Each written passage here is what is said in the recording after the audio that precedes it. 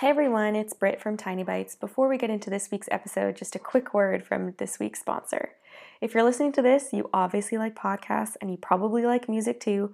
On Spotify, you can listen to all of that in one place for free. You don't need a premium account. Spotify has a huge catalog of podcasts on every topic, including the one you're listening to right now.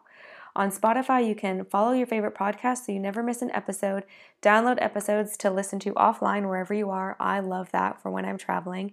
Easily share what you're listening to with your friends via Spotify's integrations with social platforms like Instagram.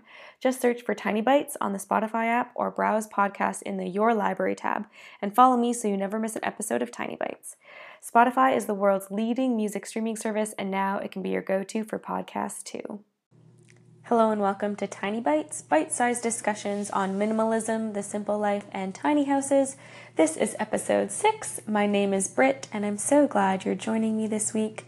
This week's episode is brought to you by my upstairs neighbor who sounds like he's moving elephants, so I apologize in advance if you can hear anything other than my lovely voice.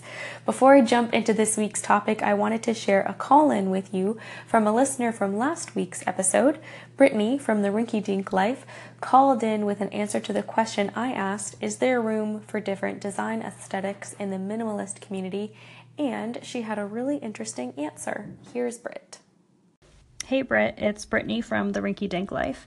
I do think that there's room for different aesthetics in the minimalist community. I think that a lot of being a minimalist, at least for me, it really has to do with slowing down and appreciating simplicity. And I found that the best way that I've learned that is just by observing the things in nature. So while whites and grays and blacks are common to find in like the minimalist aesthetic that we're familiar with, in nature you're more likely to find these bright blues and these greens and all of these vibrant shades. So I don't think it's a bad thing to incorporate some of that brightness into your home, whether you're doing it through paint or furniture or textiles. Thanks for the awesome call-in, Brittany. I think you make a really good point. The minimalist community tends to focus on very neutral, simple colors, but that isn't what we see in nature. So maybe it isn't the worst thing in the world to be a minimalist who loves color, textures, and patterns.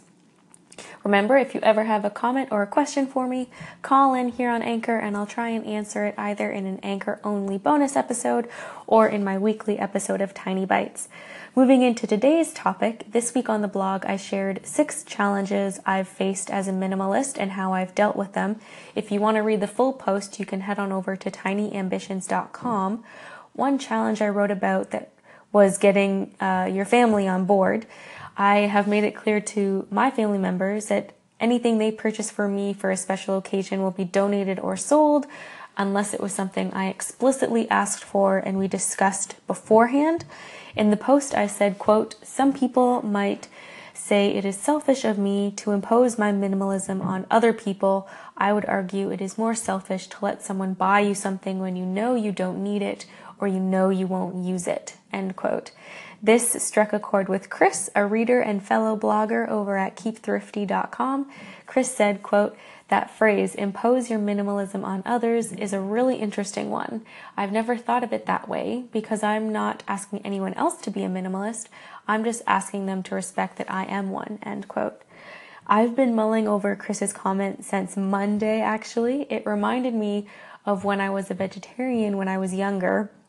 I never wanted to impose my diet on anyone else and felt incredibly guilty anytime I had to eat at someone's house.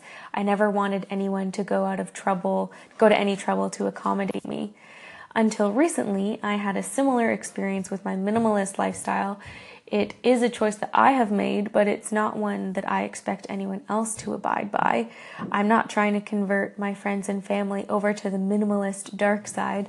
Like Chris, I just want my choice to be respected. But I do think it's a little trickier if you're a minimalist because the rejection of mainstream views on consumption can often come across like you're judging your friends and family when you probably aren't intentionally doing so. And it's definitely a fine line between making your preferences known and hurting your family's feelings because you don't want to take part in their annual Secret Santa. That's it for this week's episode of Tiny Bites, but I want to hear from you. Have you struggled with creating boundaries for your friends and family to respect your minimalist lifestyle? How did you go about making sure your family understood that minimalism is important to you?